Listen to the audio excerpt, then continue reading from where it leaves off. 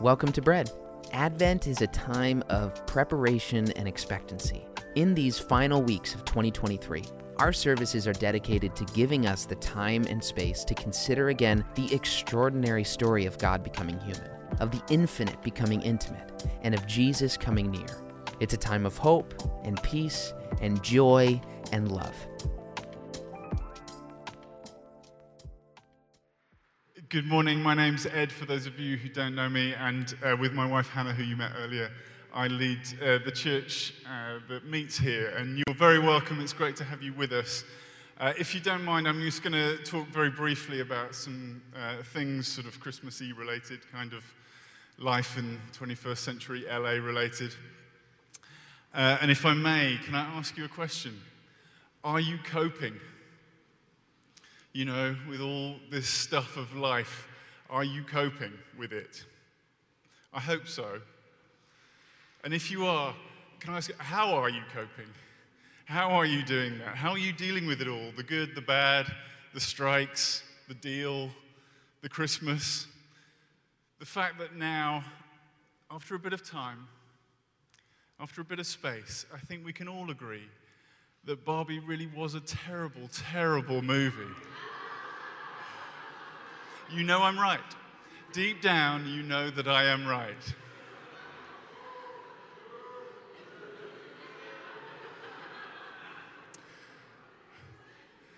In general, I am finding it a lot harder to keep up. As I get older, I'm 24, the world seems to move faster and faster. And I'm not certain what I'm supposed to think about anything anymore. Up turns out to be down, left is right, hot is cold. Michael Jackson was cancelled, but now there's a Broadway musical about him. I don't know what to think about anything anymore. And TikTok, which should be banned, should not be banned, who knows, is telling me this, that there is a secret to happiness. Do you want to hear it? It's this: Delulu is the Solulu. Or in English, delusion is the solution. Now, once upon a time, let's call it 6 months ago, I knew where I stood with delusion. I felt like we as a species had nailed that down. There was a universal human agreement that deluding yourself is not a good thing. We should pity the delusional.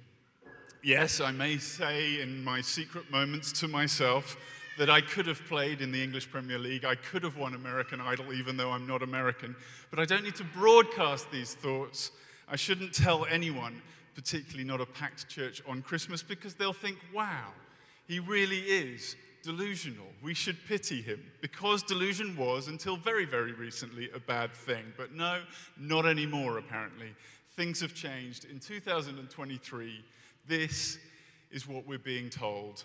May all your delulu come true, Lulu. Because being delulu is the solulu.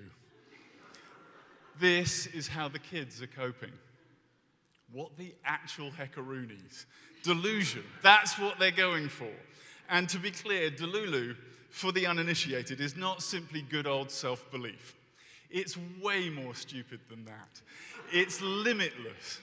It's having confidence beyond your abilities. It's not just dancing like no one's watching, but it's dancing like no one's watching and then believing that that unobserved dancing will go viral and land you a modeling contract and a book deal and a film franchise and end world hunger and solve the climate crisis. Delulu is quite literally utterly delusional. And that is how the kids are coping. The great self-fool.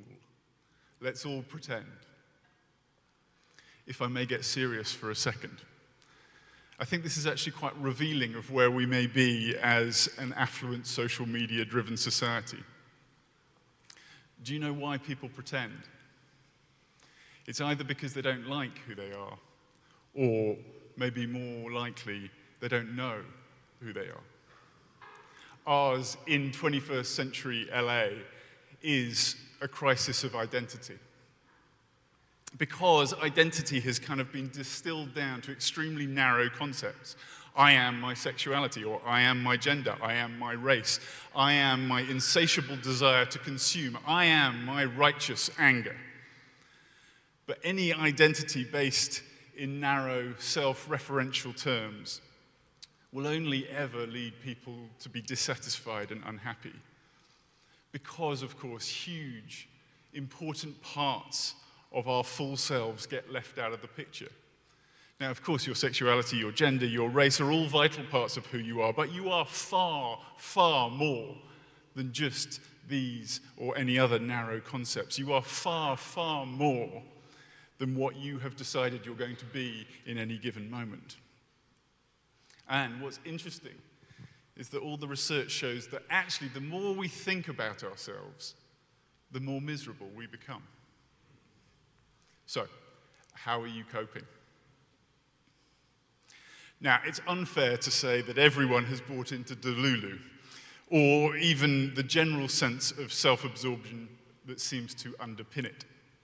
As one 17-year-old on the internet put it this week, for every teenager manifesting their Delulu, boss babe, hustle girl grind set, there are 20 banging their heads against the wall and begging for the destruction of capitalism. Now, I am not going to extol the rights and wrongs of capitalism, not least because I don't really understand it. Surely there's like a finite amount of money, and at some point it all runs out. Anyway, what that 17-year-old on the internet does represent is the other side of the coin. Most people know that deluding themselves isn't the answer. And I think most of us have learnt that screaming at the internet isn't either, nor pinning our hopes and dreams on an old white man in an old white house 2,673 miles away. Instead, we're seeking to be something bigger. In rejection of narrow slivers of identity, many are looking for an identity more properly integrated. I'm not only my anxiety, I'm not only my hedonism or my sexual appetite, I'm all these things and more, and I have a purpose, and I can be something, and I should do something, not just wallow in my self-absorption. As one extremely popular psychologist put it, you should get your act together, take care of yourself, and also be a man, which is more tricky for those of us who aren't a man. But the point remains, mature, serve people, get outside yourself, have a purpose. People who think less about themselves, not less of themselves, are actually statistically kinder, less anxious. They are more happy people. But, whilst I applaud both the diagnosis of the self-absorption problem and the heart behind the desire to promote responsibility and kindness, I don't think ultimately this will ever be the solution. Because any solution, however well-intentioned, that relies on you get it together, you do it, you be selfless, will only ever end up in two places: self-hatred or self-importance. Self-hatred when you fail, self-importance when you succeed, because again, at its heart, it's all about you. And self-importance always engenders a sense of tribalism, which can often lead to demonization, which sometimes ends up in violence. I am righter than you, and so are my buddies. I'm better than you, and so are my buddies. I look down on you, and so do my buddies, because we've got ourselves together and you have not. But mainly, I don't believe this is the solution because of Christmas. Because Christmas is God's solution, and it speaks a much better word. God says to the world that he loves, the world made for the enjoyment of every living being, the world made up of people, you and me, the pinnacles of his creation, images of the actual, perfect, wonderful God. God says to this world that he loves, you need help. But you don't have to wait one more second for that help. He's here. In Jesus, God comes close. The universe distilled into a thimble. The galaxies condensed into the palms of a mother's hand. The true God as a true man. Now, I get all the Christmas traditions, all that stuff, but I've got to be honest, I'm not really into the whole Jesus the baby thing. Although, well done, Maple, on being the star of the show.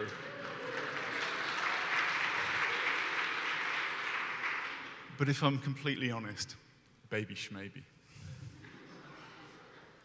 Jesus the man, the preacher, the teacher, the miracle worker, the crucified Lord, the defender of the weak, the defeater of death, the destroyer of sin, the risen King. That's the Jesus I'm interested in. When Christians sing joy to the world, the Lord has come, that's what they mean. We're not actually singing about a baby in a feeding trough. We're singing about Jesus, the God-man, the only hope for the world. And this is his manifesto. The Spirit of God, the Spirit of the Lord, says Jesus, is on me because he has anointed me to proclaim good news to the poor. And who of us could not do with more good news in our lives? He has sent me to proclaim freedom for the prisoners. And who of us has not at times been enslaved by pressure to be something you cannot be or be someone you cannot? And he's come to bring recovery of sight for the blind. And who of us does not find ourselves from time to time seemingly scrabbling around in the darkness for some answers? To set the oppressed free. And who of us could not do with being liberated from the patterns of behavior that we can't shake, thoughts and actions outside of our control. And he has come to proclaim the year of the Lord's favor. And every single one of us needs to know beyond anything else that God is good, that he sees you, that he loves you, that you're known. And so, to a world searching for meaning, deluding itself or telling itself to try much, much harder, those in darkness leading those in darkness, a light has come. And to our search for identity, the who am I, what am I for, how can I be happy, Christmas says that you are so, so important that God took flesh and moved into your neighborhood. And that rather than the onus being on us to find our purpose, rather than it being down to our own willpower to bring about our integrated selves, Jesus says, you want purpose? I will give you purpose beyond your wildest dreams. You want to know who you are? I know who you are. I made you. And everything I make is glorious and wonderful. You want to know what you're capable of? You wait, says Jesus, till I get hold of you and fill you with my power. You haven't seen anything yet. So then, how are you coping? Well, what if you didn't actually have to cope at all?